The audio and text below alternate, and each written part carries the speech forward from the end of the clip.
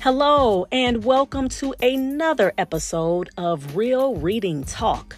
I am your gracious host, Miss Sasha.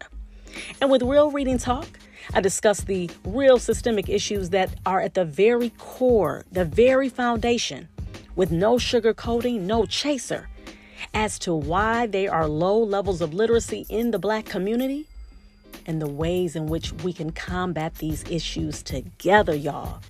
What's up, y'all? What's up? And I am just so excited to talk to you all. My apologies for not having an episode sooner. Trying to take care of some personal things and not being able to record when I needed to. But trust and believe, I am back in full effect. And I want to go right on in to the subject at hand, all right, and what I want to share with you all today. And the title of this episode, this is episode 33, and the title of this episode, you all, is We Want to Thrive, Not Just Survive. I repeat, we want to thrive and not just survive. I like saying that word thrive a lot. And the reason why I like saying that word thrive when it comes to Black people is because when you are thriving, that means that you are trying to be at your very best.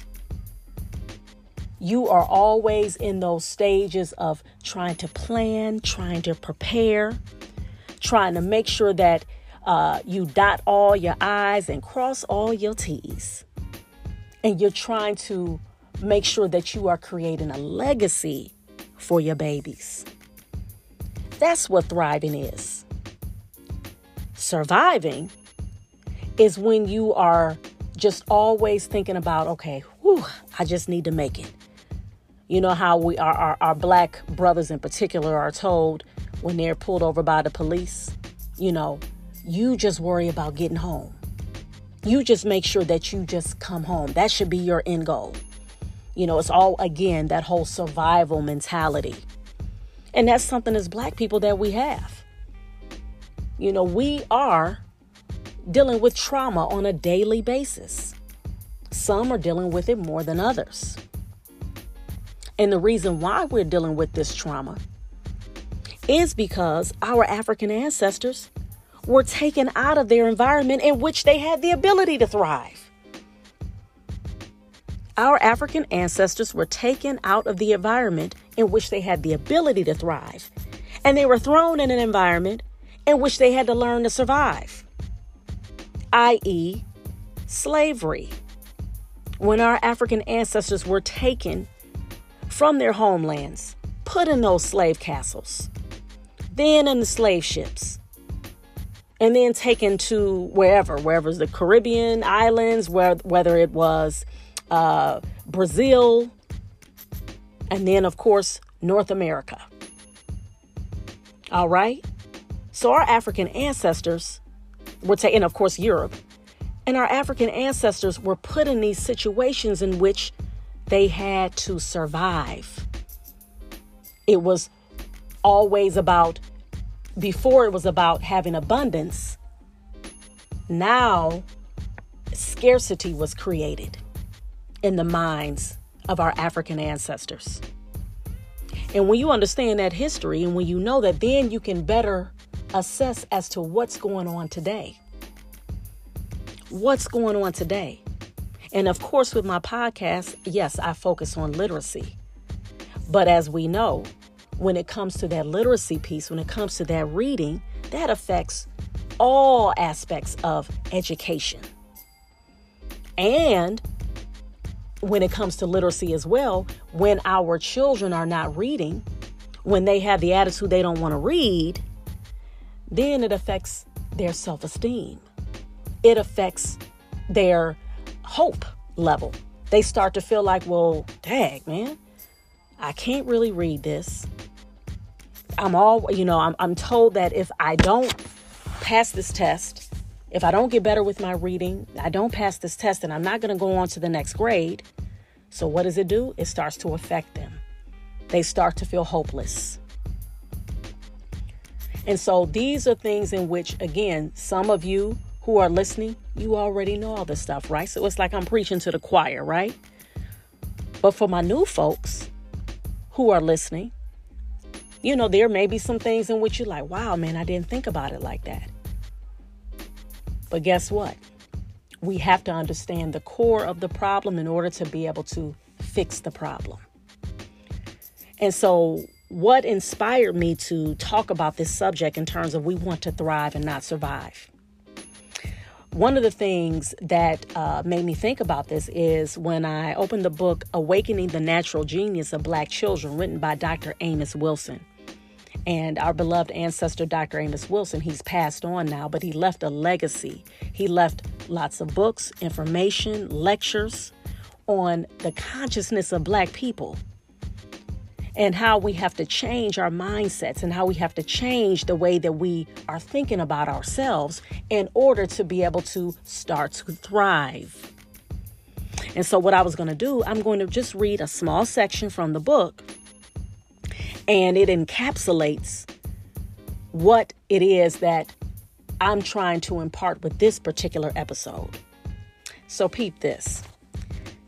The African American community cannot maximize its existence and quality of life unless and until it educates its parents, caregivers, and those who school its children along lines appropriate to optimizing their mental and physical potential, as well as their African consciousness, identity, and common humanity.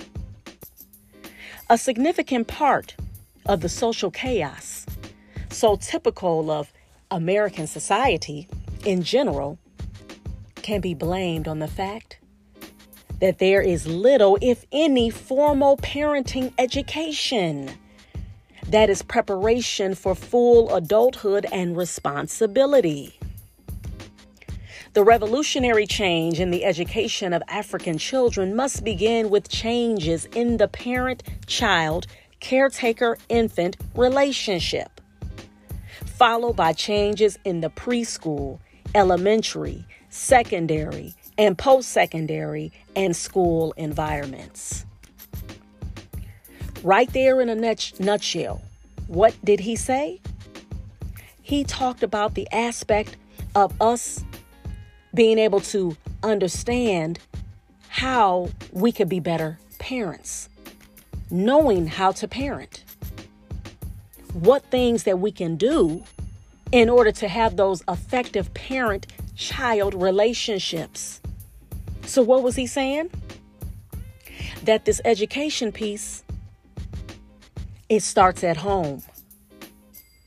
We have to have that foundation built at home. And as we see, we know that that is something that has definitely been lacking. And especially, we already know as Black people.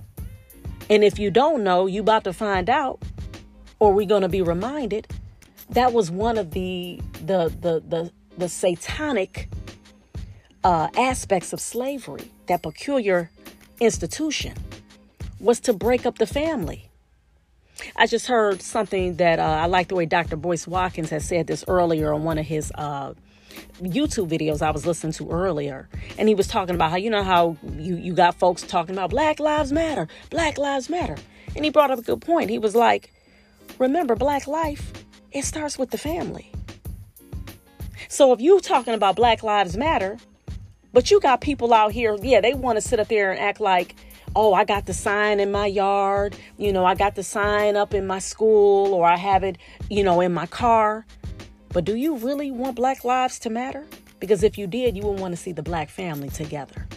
You would want to see that mother and that father together in that home, doing the best that they can to impart a consciousness in their children so that they can be empowered, they can be free thinking. And they can know how to do for self. They can really, truly, sincerely be about nation building, because nation building starts at home. You first got to have that consciousness in your mind and saying, look, I love myself. I know about myself. And now I want to impart that to my children. If you're a man, you're saying that you're making sure that whatever woman that you choose to marry, you want her to have that same mindset. And for that woman who was looking for that man to marry, she wants him to have that same mindset. In order for us to be able to change, in order for us to be able to see and have a community in which we are thriving, we have to change our thinking. And we got to have it in our hearts. Meaning what? We cannot fear. The only one we fear is God. That's it. And we have to say, look, we are going to have a consciousness developed in which we are going to learn as much as we can about ourselves. We're going to love ourselves, and we're going to impart that into our families. And that's a big part of what's lacking and what's missing when it comes to our Black homes. And of course, that's done on purpose, right? Because if Black life really mattered, then we would live in a society in which, number one, they would definitely, the government would say, yes, we owe these people reparations. We about to give them their reparations like yesterday so that they can build their own communities. We can have our own schools. We don't have to start saying things like what people are doing right now. And they're wondering about having, you got folks who are talking about on their different platforms or writing articles talking about what are our kids going to do post-COVID? How are we going to armor our children when they're going back into these schools and going into these hostile environments, because of the fact they got to deal with these teachers who are racist. They still are dealing with that. Or they got to deal with going to schools and they don't really have the resources, or they're going in their schools and it's just not uplifting. It's not nurturing. It's not something we're supportive, especially when it comes to our Black children. And you got folks we're still having these conversations. We're still having these conversations in 2021. If one of the things we should have taken away from COVID is that we as Black people, we need to have our own schools, period, point blank, from the preschool to high school. We got to have our own school. And then after that, if you want them to go to colleges, get them, if we can't get them in an HBCU, if our children want to go to college, because we have to prepare our children to be able to create their own businesses, be able to buy homes, be able to learn how to grow their own food, all of these different things. But we need to be doing this on our own for ourselves. We keep hoping and wishing and praying that these people are going to change, and they're not. They're not. Why would they change, though? You got to think about it. What benefit would it be for them? When I say them, I'm talking about the white supremacist structure. The white supremacist structure when I say them. So it ain't no boogeyman. This is real stuff. Why would they change? They're not going to sit up there like, for what? There's no benefit. They looking at like, what's in it for them? And so that's the mindset we need to do. We need to adopt that. We're going to follow anything behind some white supremacists. That's something we need to follow. What's in it for us? What are we going to do? How is it going to benefit our children if we keep putting them in these schools and then we keep talking and complaining about the same thing over and over again? I mean, heck, you got these folks, you got people who sitting up there trying to say the term critical race theory.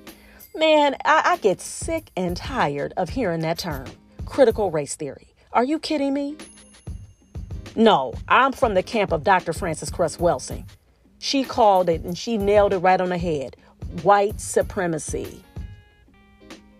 Dr. Neely Fuller said it. White supremacy. Her mentor. And that's what it is. And actually, it's a false notion of white supremacy. That's one of the things that Dr. Professor Smalls likes to say. And I appreciate that because it's a reminder, again, changing our mindset to the African consciousness. Ain't nothing supreme about some racist white folks who sit up there trying to oppress us. Ain't nothing supreme about that. So with all of that being said, this brings me to my next part of the podcast in which I wanted to talk about, and it all ties into how we have to develop the mindset of thriving and not just surviving. And I got inspired to share with you all about ways in which we can get our children to have great reading experiences at home.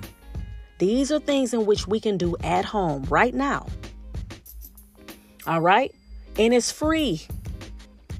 We get some books from the library, and I'm going to give you the 4 things in which you can do in order to make your reading experience for your child pleasurable. And what inspired me to talk about this is because earlier today, I was invited to read to a group of beautiful Black children at a local neighborhood center. And I brought in 2 books, actually. I brought in the Tulsa Race Massacre that was written by Carol Boston Weatherford and illustrated by the late Floyd Cooper. And I just want to right now, again, send my condolences to Floyd Cooper's family. Floyd Cooper left a legacy of books, y'all. Please make sure that you try to get as many books as possible for your babies that were illustrated by Floyd Cooper. He just passed recently. That was so unexpected. I was connected to him on Facebook. I was just, in awe of his work. Of course, I did not know him personally, but he just, just the way you can tell, how you can tell, like, even when you're on social media and you're connected with people and then you see, certain things that they post, and, how even like if you compliment them on something they're doing and he'll say, immediately say, oh, thank you, Seisha, just you could tell, again, like I said, of course, I didn't meet him in person, but you can tell like, okay, this guy, man, he seems like a cool guy. And this is so, it was obvious because a whole bunch of folk, man, they were just like, oh my God, he was so nice. He was this, he was great, he was that. So with that being said, I just wanted to, again, send my condolences out to his family, Floyd Cooper. But that book, the children somebody had read that book aloud to them already. So I was like, oh my God. So, but guess what? To read aloud, sister, I had another book in my hand, all right, in my bag, rather. And so I pulled out the book, Muhammad Ali. I think it's called A Champion is Born. And that was written by Jean Beretta. And I've read that book before. I've read it on Facebook Live and everything. And I think maybe one child knew about the book. So I was like, hey, cool, so. But nevertheless, I did what I did, do what I do when it comes to reading aloud. Those of you who know me, y'all know I love to read aloud. I'm very animated. I've been told that all my life. Animated, actress, all of that type of stuff. And I embrace it. I encapsulate it all. Because now what I do is I help to bring books to life. And I help to bring our children, our Black children, into reading in a fun and an engaging and exciting way. So that talent that one God blessed me with, I use it. I use my talents, my powers for good. All right. So with that being said, I just wanted to, so it made me think about it. I said, you know what? I said, I can help my parents and caregivers out here by giving them some tips as to how to help get your child into reading and help them to have a pleasurable reading experience. So the first thing is this. So grab your notebooks and your pens or pencils. Here we go. It's only 4 things. That's it. The first thing is choose a book about a Black person who invented something or who was a sports figure, something like that. And the reason why I say that is because, especially with, like, for example, with the book Muhammad Ali, when I was reading that book, when you have books like that where you have someone like Muhammad Ali, and as we know, he was an excellent boxer. He was very prideful, okay? He knew what he was about. And he would even tell you later on in life, one of the main reasons why, he did that, what I'm saying? He was like, hey, look, he knew what type of society that he was in. Now you got these racist folks. They sit up there always trying to say what what he couldn't do or what black people couldn't do, all that. So he's like, hey, look, no, I can do whatever I put my mind to. All right. So so it was a method to his madness, if you will, in terms of that. You have folks, he was loudmouth and all of that, and he always bragging, da. But you got to think about the climate that he was in. All right. So you talking about, we know it's still racism, but, it was definitely more so outward racism. You know what I'm saying? White folks really, really, really was emboldened. Okay. And so, but with that being said, the reason why I say choose a book about a black person, for obvious reasons. The first reason is that, number one, that is a way in which you can start to teach your children about black people who have done great things. So it helps to build a consciousness in them. It helps to build in them the aspect of, I can do it. If they did it, they look like me. They come from the same community as me. I can do it as well. Also, those books, I like stories like that talk about inventors or sports figures or something like that, because, of course, it talks about whatever trials, whatever tribulations, whatever things that they dealt with and how they overcame them. So, our children love to hear stories about that, and people in general. You like to hear those stories where somebody went through all these different obstacles. They had all of these different things that was trying to push them back away from their goals or whatever the case may be, and then they were able to overcome them. All right. So definitely I would highly recommend getting a book like that. For example, I'll give you a couple examples of books like that. The book about Serena and Venus Williams. Matter of fact, it was illustrated by Floyd Cooper as well. That's a good book to get. I can't remember the title, but if you just Google his name and Google Serena and Venus Williams, that book should come up. Also, Ron's Big Mission. That was a book that was illustrated by Don Tate. All right. So, and he was the astronaut. He was one of the ones that was on that Challenger Challenger space shuttle that got blown up in the 80s. All right. But he was, a black man, one of the astronauts that was on there. And, and that book talks about, the triumphs and trials that he had to deal with and trying to get a library card and all of that type of stuff. So those two books that come off the top of my head, I think that are really, really good to, read to your children. The second thing, ask them questions before you start reading on what they already know. All right. So that was something, again, going off the read aloud that I did earlier today. I asked the children, what did they already know? All right. And, and when you're doing that, you're inviting them into the read aloud space. You are making it clear that you want them to be interactive into the book. You want them to be engaged in the book. All right. So it's not just about I'm just going to read to you and you're just going to get it done and that's it.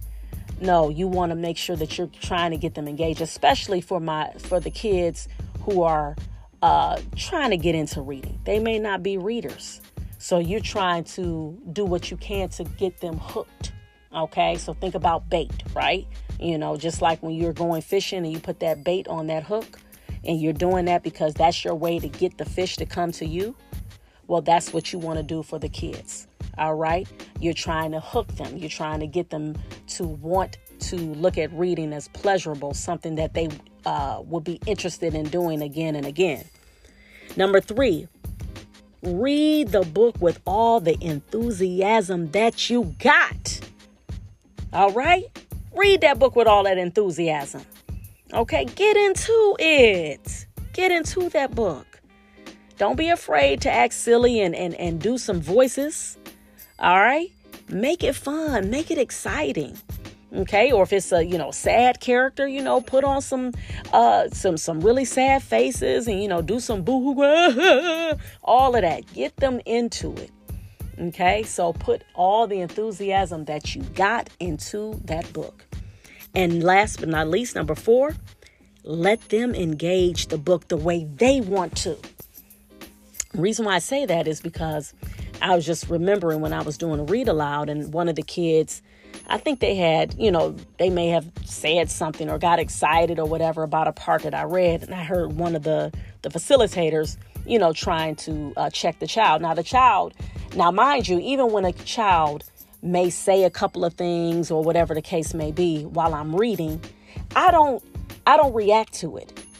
I'm not going to react to it, because what I'm going to do is I'm just going to keep trying to get into the story and still make it come to life to keep them engaged.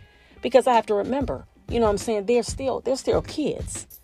All right. And in terms of if you are looking for them to just kind of sit there all stoic and just looking at the book and not have really any reactions, it's not really authentic space that you're creating. You want to have an authentic reading space.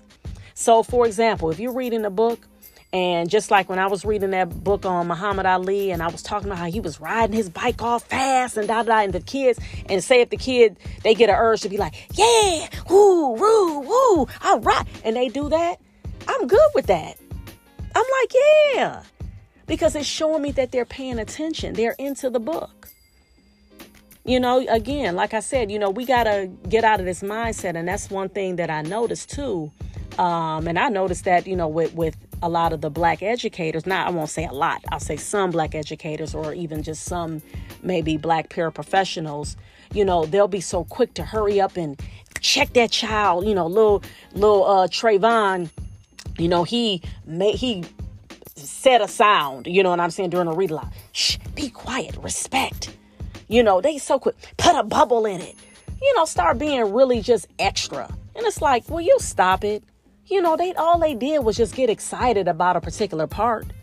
They didn't do anything. It wasn't like they started throwing erasers at people's heads during the read aloud or start throwing spitballs. Then I'm like, okay, then you got to check a little Trayvon or little Khadijah. You know what I'm saying?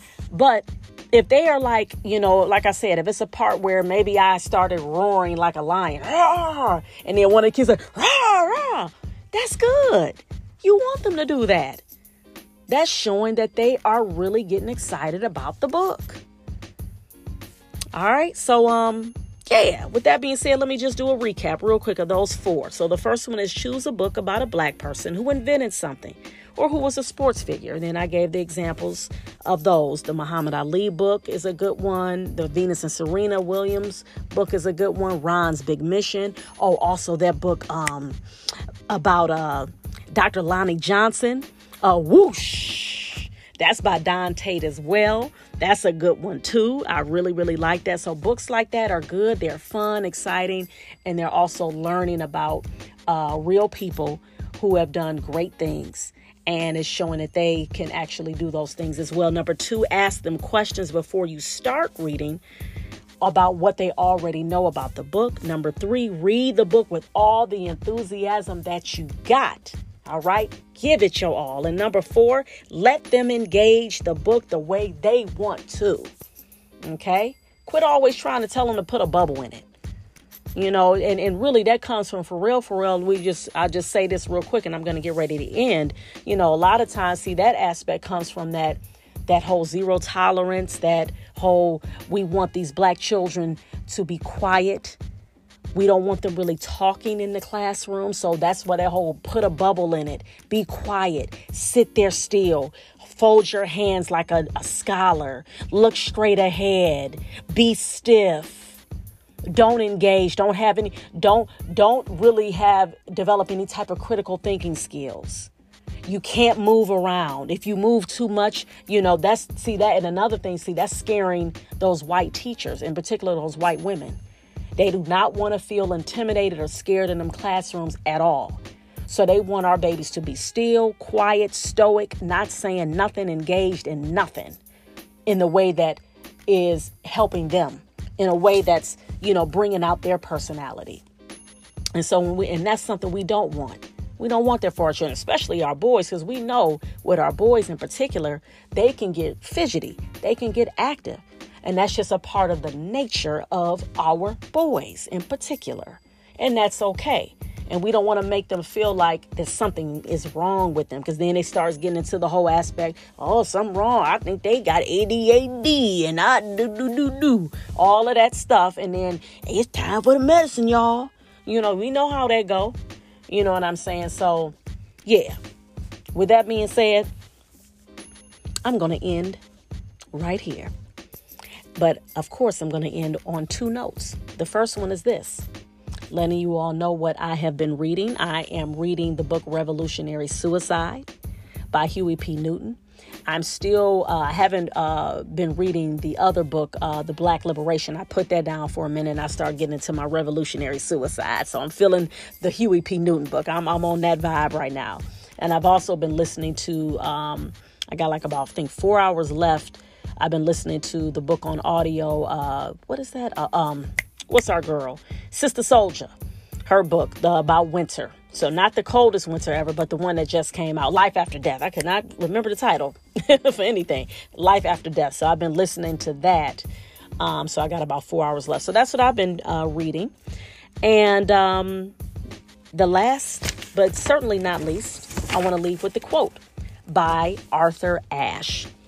And Arthur Ashe, who was the famous tennis player, African-American tennis player, he said this: start where you are, use what you have, do what you can. All right. So with that being said, y'all, you have been listening to another episode of Real Reading Talk. I am your host, Miss Seisha. This was episode 33. And remember to please keep reading for at least 30 minutes a day. Peace.